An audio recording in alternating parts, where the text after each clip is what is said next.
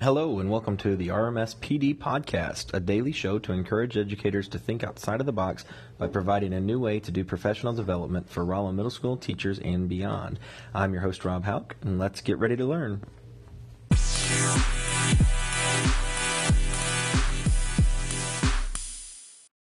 Hello and welcome to another episode of the RMS PD Podcast. Today we're going to dive deeper into social emotional learning, and today we're going to look at a specific concept of this, and that is the circle of safety. So another book that I've been reading is Leaders Eat Last by Simon Sinek, and inside of the book he talks a lot about the circle of safety and how as individuals, we have a natural instinct to want to be inside of this circle of safety. And we're going to develop it ourselves with friends, family, those we work with. And the ideas behind the circle of safety is just that. It's to keep us safe. And together, we're going to fight around the dangers that may be threatening us.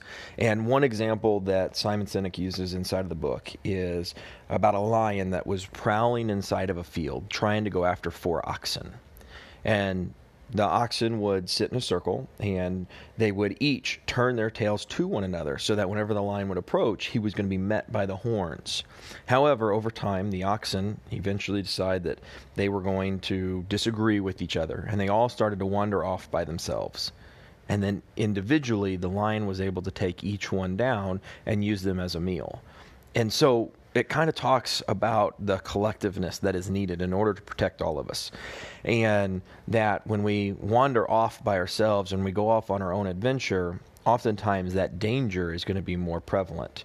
Sinek also uses an example of a gazelle or a group of gazelles that or herd that when one of them senses danger, they all immediately start to look for that dangerous object. They can sense it, just like humans have a sense about them, and we can't always explain it. But whenever we get that and we collectively start working together, we can find what that danger might possibly be. And when one reacts as a gazelle, the rest of them react as well. So if one finds a lion about to attack and they take off, the rest of the herd is going to take off with them, and then collectively they may be able to outrun the lion.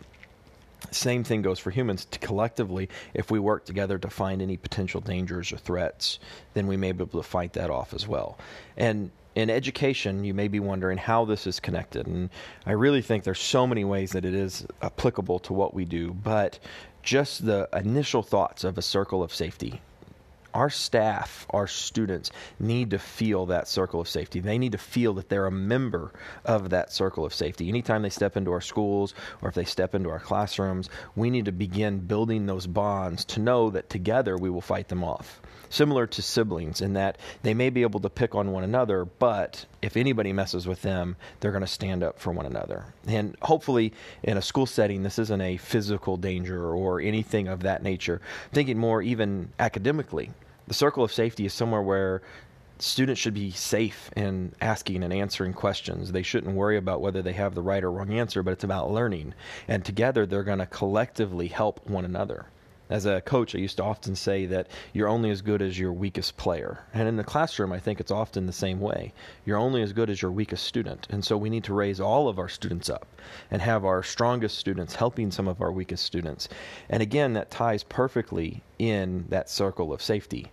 But if we have one student who ventures off on their own, decides they're not going to be a part of that collective group or that collective circle, then potentially we're going to leave them out of this academic learning or whatever social emotional learning we may have going on.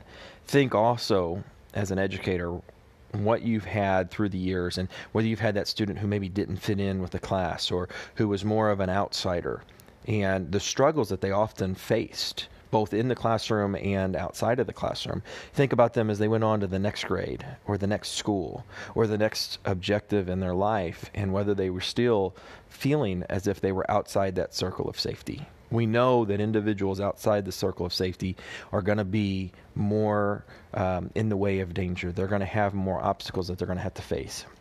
And so we need to make sure that we're protecting them. We need to make sure that we're watching over them, that we're guiding them. And we need to try and make sure that they feel a part of our circle of safety. And as a principal, we need to do that for our teachers. We don't want a teacher to feel isolated and like they're outside of the circle. We also don't want to develop a circle so small that many feel outside of that circle. This circle should encompass all of the staff and should be somewhere that everybody's not afraid to take risk. And through that, in the book, again, Leaders Eat Last, Simon Sinek talks a lot about when people feel comfortable and they feel safe inside of that circle of safety, then they're more willing to take risk, and they're more willing to be innovative. And that is where our true innovation and our true genius comes from as humans, that we're pushing ourselves to become better because we know that even if we make a mistake, we're still safe. Those above us aren't going to punish us, or they're not going to fire us, or they're not going to get us in trouble because we took a risk. And I think that is what we're looking for in education. We're trying to push the boundaries. We're trying to innovate, and we're trying to get our kids to innovate and our kids to look beyond what they're currently capable of and see how far they can really go. And so kind of going through this, really a popular topic with me right now is the circle of safety. As I look at some of our students at Rolla Middle School, I feel some of them don't feel like they're inside of that circle. And so I'm going to be intentional in the 2019-2020 school year about making sure that I try and collect those students and let them know that they're a part of the circle of safety and that they intentionally are designed to be a member of that, and it's their job to help contribute. You don't just get to be a member of the circle of safety just because you are one. You also have to contribute. You have to hold your end of the bargain, because if not, then you're going to leave us isolated, and you're going to leave us to where we have an opening for that lion to attack.